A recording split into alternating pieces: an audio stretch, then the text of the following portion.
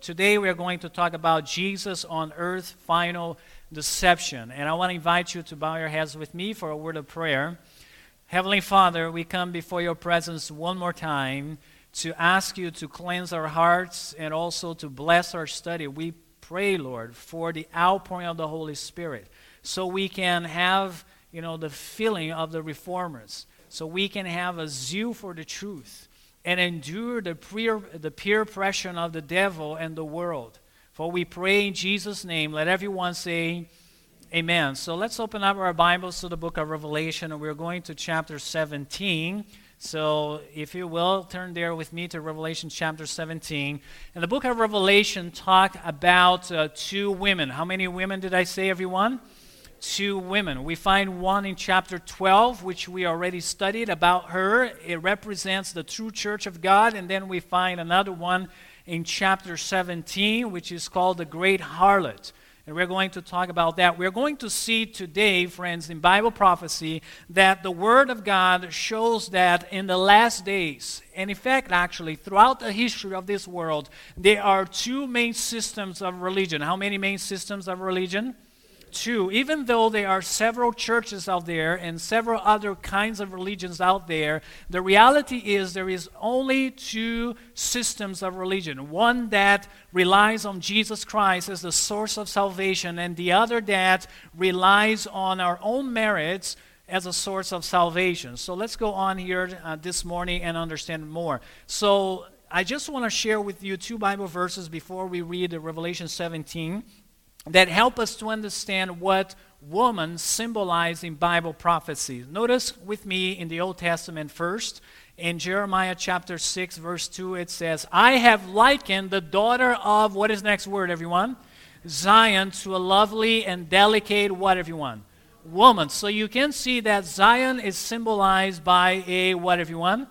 A woman. So notice carefully what it says. What is Zion? If you're questioning that, in Isaiah 51, verse 16, the Bible says, I say to Zion, you are my, what, everyone? People. So if you put the two verses together, you will see that Zion is God's people, and God's people is symbolized, just as Zion, for a woman, or as a woman. And in the book of Ephesians, in the New Testament now, we find the same imagery there as well. In Ephesians chapter 5, verse 25, we find this verse which the Apostle Paul wrote saying, husbands, notice the parallel here that he's going to make. Husbands, love your, who, everyone? Wives, just as Christ also loved the, what, everyone? The church, and gave himself for her. So you can see the clear parallel here. The husband symbolized or representing Christ in the home, and the wife representing what, everyone? The church. That's right, the church. Therefore, friends, when you see a woman in Bible prophecy, that is a symbol of a church, okay? So if she is faithful, if she is clothed with the righteousness of Christ, like the one in chapter 12, it represents the faithful bride of Christ, the faithful people of God. And in fact, we studied about this woman, especially what's going to happen with her in the last days. In what days did I say, everyone? The last days. Just a quick review here. We saw in Bible prophecy, and you can have this sermon in our website. You can hear the audio version of that sermon. It says here, notice, God's true church in the last days. That woman, dressed with the righteousness of Christ, will become a worldwide mission-driven movement.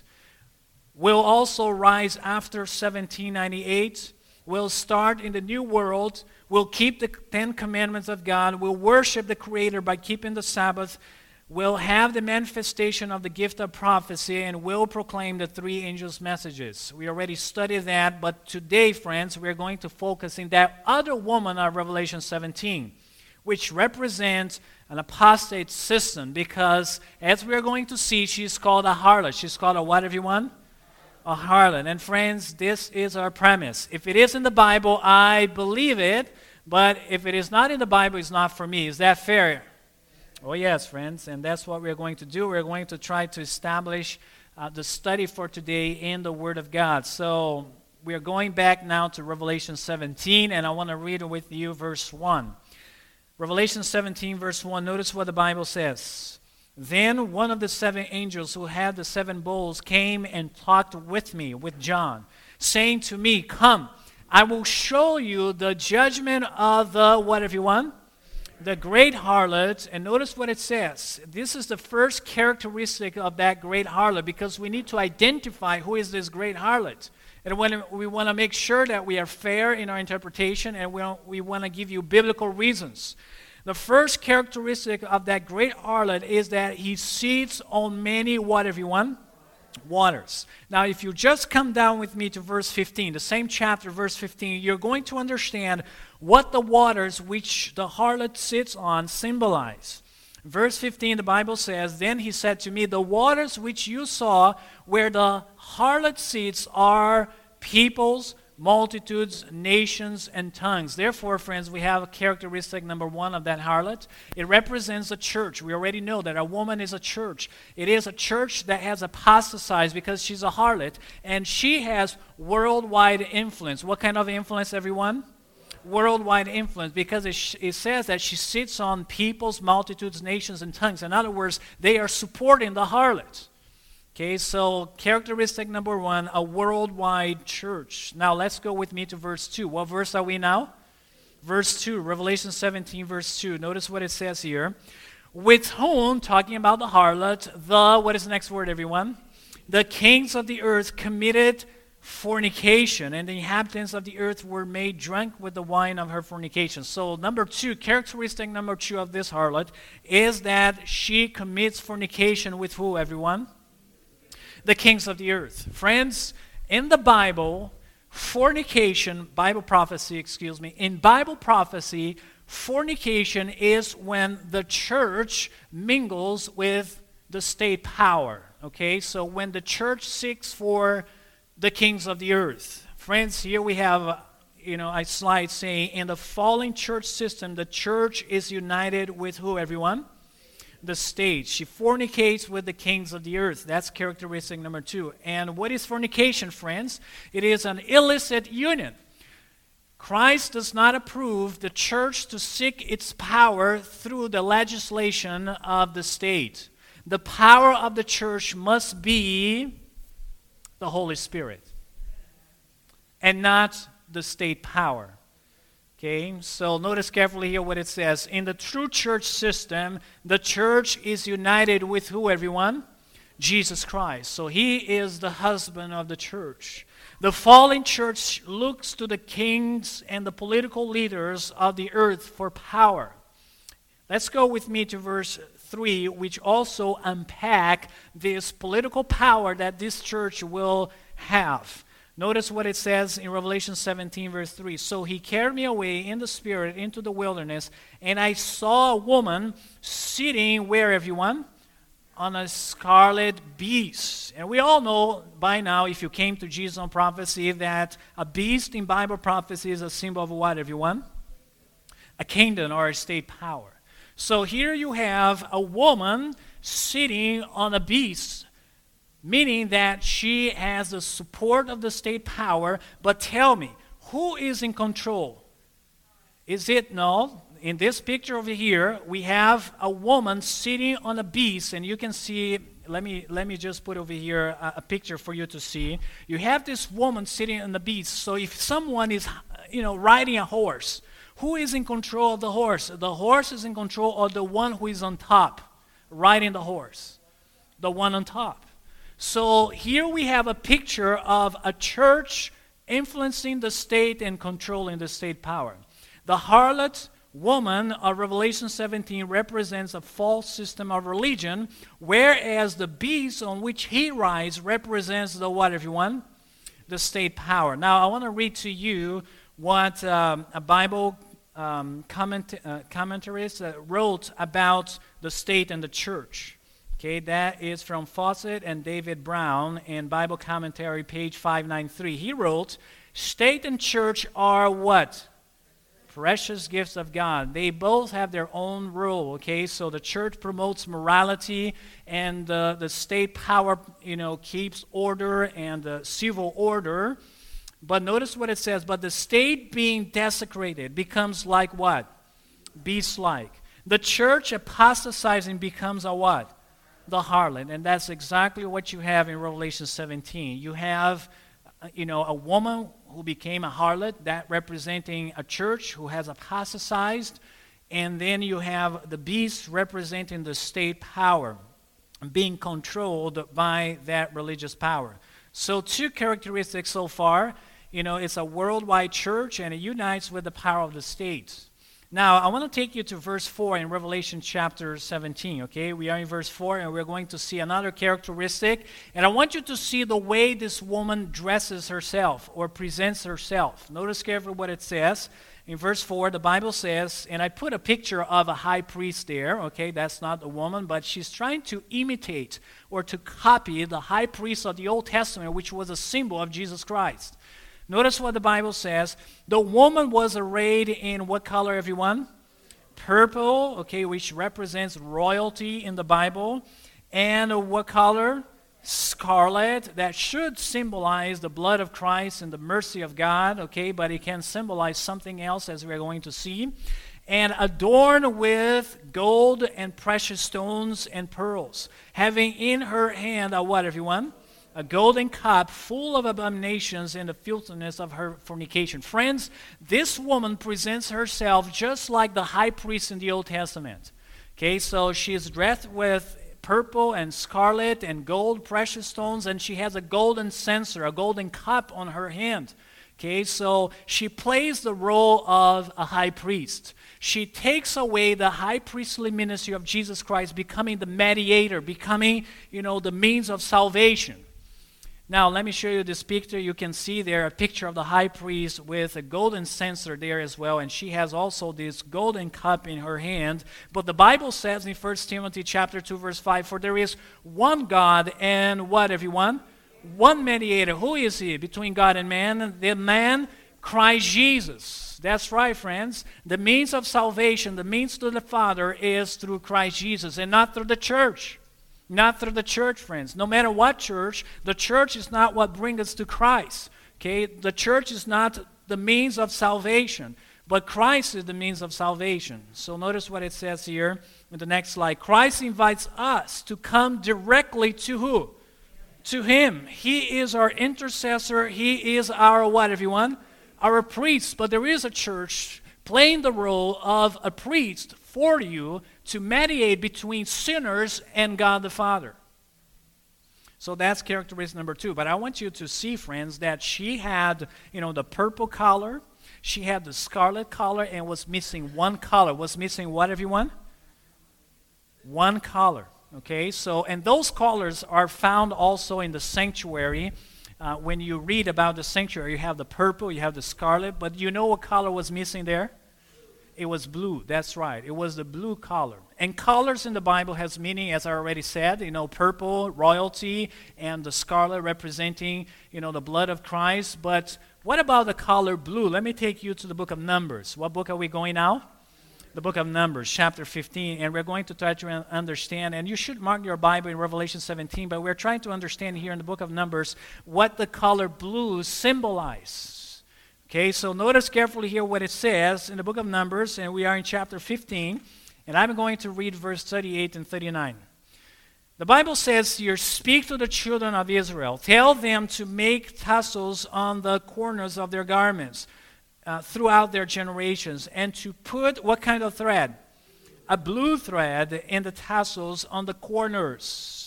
So what would be that blue thread for? So what that blue thread symbolizes. Let's see what it says here.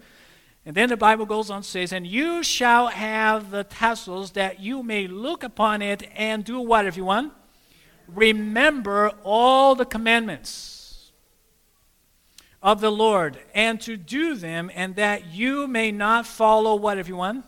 The harlotry. Oh, that's so interesting, this verse. Number 1, the color blue in the thread and the tassels should remember the commandments of God. Friends, if you take the time to study, you will see that the first tablets of the 10 Commandments was written in sapphire stone. What kind of stone did I say? Sapphire stone. I don't have time to show that in the Bible, but you can see that. I'm not talking about the second one.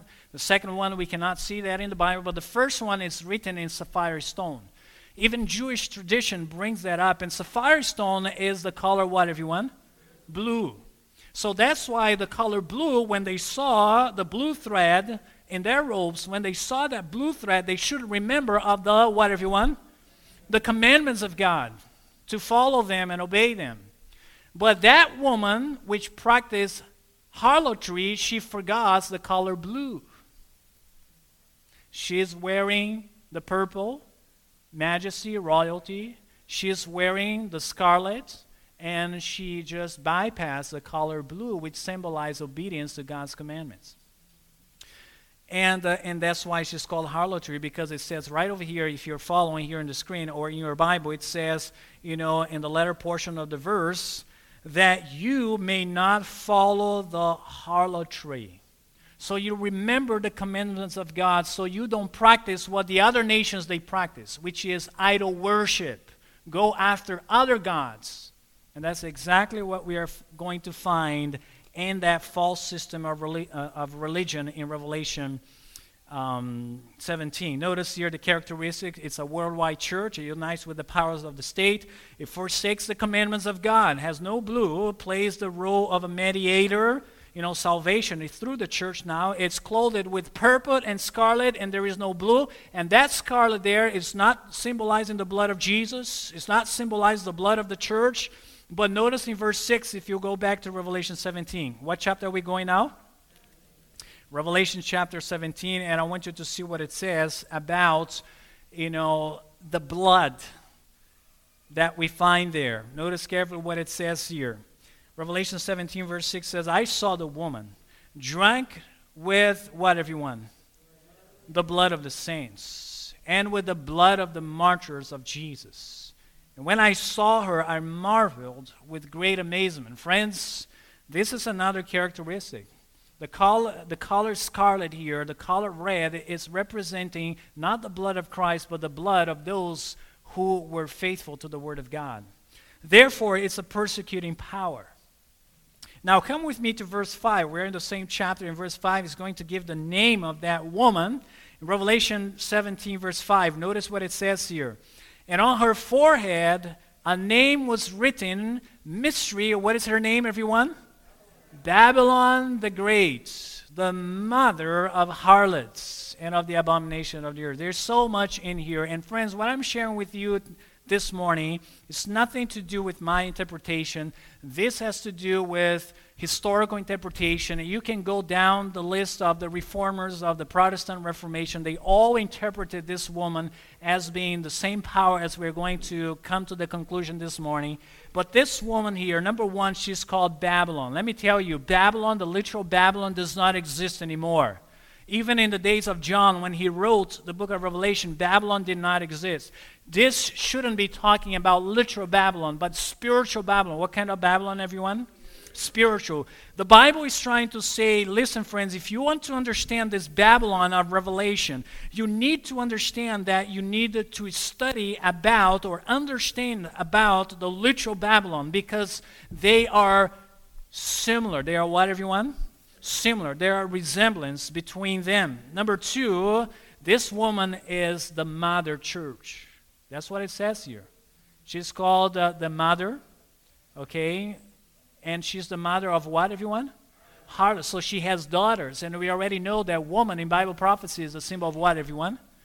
Church, okay? She has daughters, and her daughters also have compromised, have forsaken the truth. So we can expect to see a mother church which had several daughters coming out of her, okay? And as we're going to see, they rebelled against her, but they are coming back to the mother. But we will come to that in a little bit. So notice here all the characteristics. 8 characteristics. There is more in the text, but we're going to stay with 8 this morning.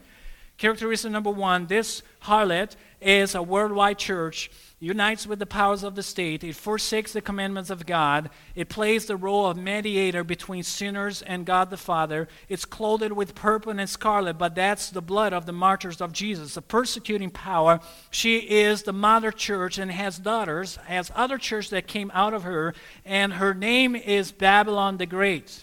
Friends, there is no other power than the Roman church and state. And friends, Jesus never sends truth to humiliate, and to make people feel bad, but Jesus sent truth to give us freedom.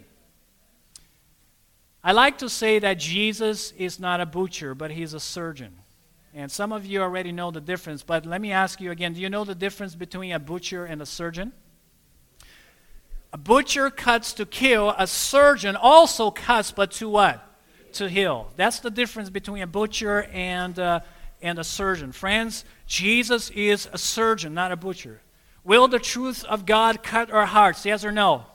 Make no mistake, it is called a sword, a two-edged sword. It cuts and it goes deep. Okay, but it cuts with the purpose to heal and not to humiliate.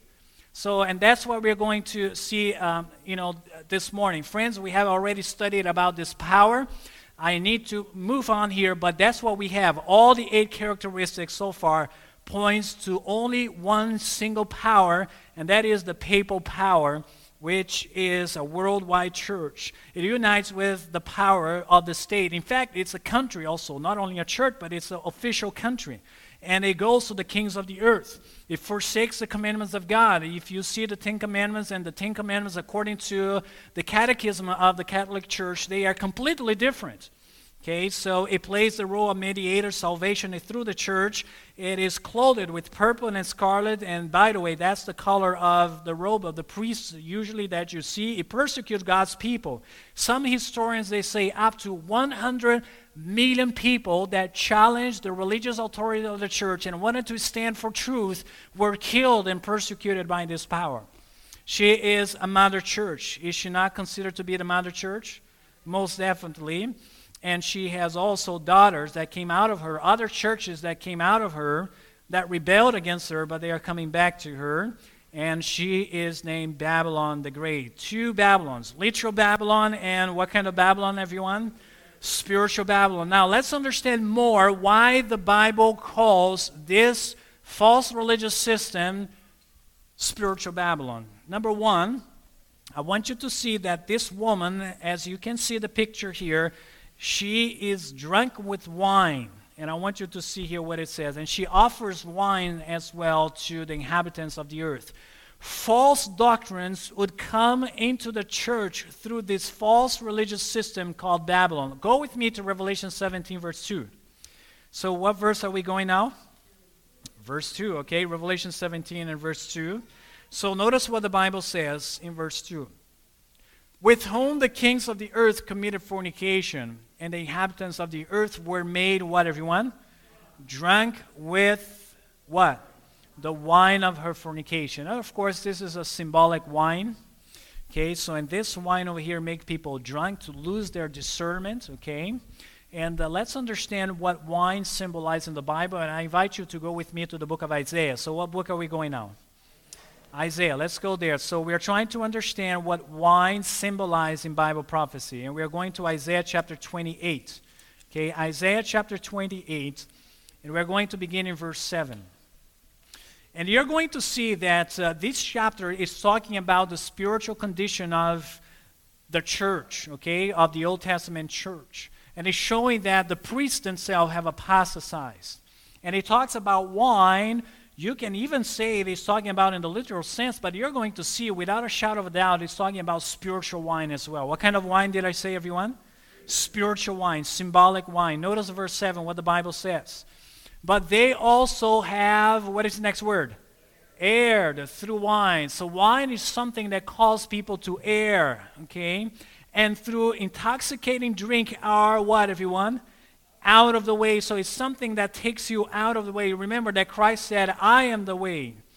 The priest and the prophet have, what is the next word? Erred through intoxicating drink. They are swallowed up by what?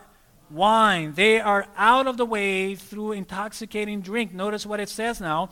They, what is the next word? Err in vision. They err in what? In vision, in prophetic vision. They stumble in judgment. They cannot discern anymore. And if you are questioning that this is really talking about a symbolic or spiritual kind of wine, notice what you find in verse 9. In verse 9 says, whom will he teach what, everyone? Knowledge. That's what God is talking about. I can't teach knowledge to my priests and to my prophets. They have been intoxicated. Okay, they have lost their spiritual discernment. I want to teach knowledge to them, but they are drinking something that makes them not to understand the truth, and that is spiritual wine. Whom will he teach knowledge? And whom will he make to understand what, everyone? The message. So the wine is something that calls you not to understand the message, but to err, and that is falsehood, friends. It's false teachings. Those just weaned from milk, those just drawn from the breast, and then verse 10 says, for precept must be upon precept, precept upon precept. So this is a contextual study of the Word of God. Line upon line, line upon line. Here a little, this is a thematic study of the Word of God. Here a little, and there a little. Friends, we ought to expect that a lot of false teachings will come through this harlot, through this false system of religion, that will cause the inhabitants of the earth to be drunk with the false teachings, and they will not discern truth and understand Bible prophecy. Now, let me give you a little background of Babylon. Do you remember this picture over here? It represents the Tower of what, everyone? The Tower of Babel. So let's understand, because if you study about the history of Babylon, it traces back all the way to the Tower of Babel. In fact, the city of Babylon was built in the same location where the Tower of Babel was first built. Now, I want you to understand, if you go with me to the book of Genesis, chapter 11, a key characteristic of the Tower of Babel.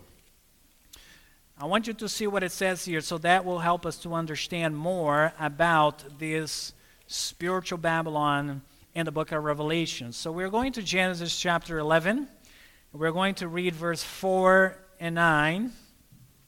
Let me begin in verse 4. Notice carefully here. Remember, the people, they were, going through that traumatic experience after the flood, and they want to make sure they were secure. They didn't trust in the Word of God, that God wouldn't destroy the whole earth with the flood anymore. He gave the rainbow as a symbol of His covenant with mankind, and they said, no, we can't trust in the Word of God anymore. We will not rely on the Word of God. We are going to build our own way of safety and salvation here. Build a tower that goes all the way up to heaven. Okay, so we can, through our own power, our own mighty, to save ourselves. So the Tower of Babylon, or the Tower of Babel, is a symbol of salvation through your own efforts and works. Now notice what it says in verse 4. And they said, come. Notice the language. I highlighted there for you for the sake of emphasis. Let us, what, everyone? Build ourselves. Let us build ourselves completely against God's will. A city and a tower whose top is in the, what, everyone? In heaven. So they were working their way out all the way to heaven. So notice in verse 9 what it says. Therefore, its name is called Babel. Why? Because there the Lord did what, everyone? Confuse the language of all the earth. So Babylon is connected with, a man-made system of religion that brings you all the way up to heaven, but it's also connected with confusion because of the wine of Babylon that, make you to lose your spiritual discernment. Now, go with me to the book of Daniel. What book are we going now? The book of Daniel. Remember that Daniel was in Babylon, and he lived, throughout, the life of that empire that was eventually conquered by the Medes and the Persians, and he saw that. And he rose from Babylon, and he knew King Nebuchadnezzar and some of the other kings. And I want you to see what we find in the book of Daniel. In chapter 4, a testimony of the king himself who eventually gave his life to God through the ministry of Daniel. Notice what we find in Daniel chapter 4, verse 30. The same attitude that we saw in the Tower of Babel. The Bible says, the king spoke saying, is not this great Babylon, the same title that we find for that harlot in Revelation 17, Babylon the Great. Is not this great Babylon that I have built for a royal dwelling by my mighty power and for the honor of my majesty? Friends, here we have. The reason that woman is called Babylon is because Babylon is a representation of a man-made system of religion. Are we together this morning? It's a representation of a man-made system of religion, and that's what that woman is, and that's what that church is. And Christ have said, I will build my church. So who is going to build the church of Christ? Okay, so that woman that is dressed with the righteousness of Christ, I will build my church, and the gates of hell shall not prevail against it. And the way he builds his church is through the truth. Sanctify them by your truth. Your word is truth. That's how Jesus builds his church, is with truth, friends. And therefore, we ought to expect in the last days these two systems of religion playing a major role on the earth. One is a man-made system of religion, and the other one is God-made. And which one should we choose, friends? Jesus is calling us from all human system of religion to establish us in his system of religion, which is found in the Bible, and the Bible only, which the means of salvation is him and him alone. Now, let me share this verse with you. In Colossians chapter 1, verse 18, we find the Apostle Paul writing, and he, pointing to Christ, is the what, everyone? The head of the body. So what is the body here? That Christ is the head of the body. It says, the church, who is the beginning, the firstborn from the dead, that in all things he, Jesus, may have the what, everyone? The preeminence. Okay, so he is the head of the church, and the church is the body of Christ, friends. The true church of God is the only organization so big that its body is upon earth, the church, but its head is where, everyone? In heaven. Was that so with Babylon, friends? Who was the head of literal Babylon? Was that God? Or was it a man? If you study the book of Daniel, and if you study history, you will understand that the head of the empire was the emperor. Okay, and his word, it was a law, friends, including in religious matters. You will see, as you heard the story this morning, that Nebuchadnezzar erected a golden image and told all the world to bow down before that image. You had, a man as the head of that system, and we ought to expect the same in the last days. In the last days, a church-state system would arise called spiritual Babylon that would have a spiritual leader claiming to speak as what, everyone? As God. If you study the history of the emperors, they were considered to be divine, friends. And friends, we see that also in spiritual Babylon. We see in the Roman church and state that the head of the church is a man. And when the Pope speaks as cathedral, when he's speaking from his throne as cathedral, some people think that every time the Pope speaks, it's infallible, okay? But that's not so. When he speaks ex cathedral, it's considered to be infallible. Babylon of old was the center of what kind of worship, everyone? Image worship. You heard also the story today in Daniel chapter 3 that Nebuchadnezzar erected a golden image and wanted everybody to worship. But they had several kinds of idols, okay? Several. And we ought to expect to see a resemblance in the spiritual Babylon as well. And we know that in the Roman Catholic Church, in that system, the worship image is preeminent, is key in their system of worship. Even though the Word of God says, you shall not make for yourself a carved image, any likeness of anything that is in heaven above, or that is in earth beneath, or that is in the water under the earth. And then in the next verse says, you shall not do what, everyone? Bow down to them, nor serve them, for I am the Lord your God, am a jealous God.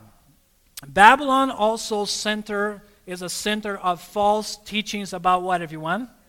About death. Oh yes, if you studied the history of Babylon, the religion of Babylon, you will see that they believed, for instance, that the dead went to the grave and they actually lived under the earth. That was one of the beliefs they had, but they had several others as well. Yet the Bible says, for the living know that they shall die, but the dead know how much? Nothing, friends. That's what the Bible says. The idea that, there is life apart from the body is started all the way in the garden by the serpent, the enemy of the soul, saying that if you disobey God, you shall not surely, what, everyone? Die. And because of that, because people believe now that, the soul is immortal, and not that the soul is a combination of the body and the power of God, the life force-giving power of God, the breath of life. And then people say, so what do we do with this immortal soul? And then they came out with eternal burning in hell, because the soul doesn't die. They have to do something with this soul, so it's going to be burning forever. Or other kinds of teachings similar to this. But friends, the resurrection is when Jesus comes. Would you say amen for that? Amen. Jesus has promised that he will restore our families, those that have passed away in Christ, at his second coming. That's the promise that we have, and that's what we find in the Word of God. Now, going back to literal Babylon, it was the center of what kind of worship, friends? Sun worship. I want you to read this statement here from a theologian, a scholar, James Fraser. He wrote, in ancient Babylon, the sun was worshipped from how long? Immemorial antiquity. In other words, they can't really date when they began to worship the sun in Babylon. In fact, the main god of Babylon, Marduk, was related to sun worship. He was the main god. Again, I want to take you to the book of Ezekiel really quick. Let's go to the book of Ezekiel. We're going now to the book of Ezekiel and chapter 8. You're going to see an amazing vision in the temple of God. Where's the vision again? Did I say, everyone? In the temple of God. And I want you to see that even the Jewish nation, the Jewish church, they were influenced by the practices of the surrounding nations to worship the sun. And they came to the house of God, to the temple of God. And I want you to see what it says there in the vision. Ezekiel chapter 8, beginning verse 16, the Bible says, so he brought me into the inner court of the Lord's house. Notice that. They are worshiping God where, everyone, again? In the Lord's house, which today would be compared to the church. And there, at the door of the temple of the Lord, between the porch and the altar, what happened there? There were about 25 men with their backs toward what? The temple. So they turned their back to the temple. For what purpose? It says here, they turned their backs toward the temple of the Lord and their faces toward the east. What do you find in the east? The sun, the rise of the sun. And they were worshiping what, everyone? The sun toward the east. Friends, right in the house of God, people were paying homage to the sun God. To the sun God. The way God set up the sanctuary was for them to enter in the sanctuary with their back to the sun in order to teach them that they should not embrace the idolatry of the pagans. But yet they turned their back to the house of the Lord. Right there in the house of the Lord, they turned their back and they start worshiping the sun. And friends, the practice of sun worship has crept into the church as well. In the 4th century, we find that the Roman church, accepting practices, pagan practices, embraced several teachings coming from paganism, including Sunday worship. Let me read here a historical statement from the book, The Two Babylons. What kind of Babylons here did it say? The Two Babylons. Alexander Hislop wrote, to conciliate the pagans to what kind of Christianity? Nominal Christianity, without power now. Rome, that meaning the Roman Empire, pursuing its usual policy, took measures to get the Christian and pagan festivals, what, everyone? Amalgamated. Uniting Christian festivals with pagan festivals, including the worship of the sun on Sunday. And then it goes on to say, and to get paganism and Christianity now far sunk in idolatry. Christianity was far sunk in idolatry. He wants both in this, as in so many other things, to do what, everyone? to shake hands. Friends, Christianity and paganism has what, everyone? Shook hands, okay? Embracing idolatrous practices, including Sunday worship on Sunday. I want you to see what this Baptist scholar wrote. What kind of scholar did I say, everyone? Baptist, okay? He wrote also the Baptist Manual of the Baptist Church back in 1893. I want you to see what he wrote here concerning Sunday. He said, what a pity that it, referring to Sunday, comes branded with the mark of what, everyone? Paganism. And Christian with the name of what kind of God? Sun God. Sunday, Sun God. And then he goes on to say, then adopted and sanctioned by the papal apostasy in the 4th century and bequeathed as a sacred legacy to what, everyone? To Protestantism. In other words, friends, the daughters of Babylon, the daughters, the church who are the daughters of this false system of religion, they have resemblance to the mother, friends. Yet the Bible says, moreover, I also gave them my what, everyone?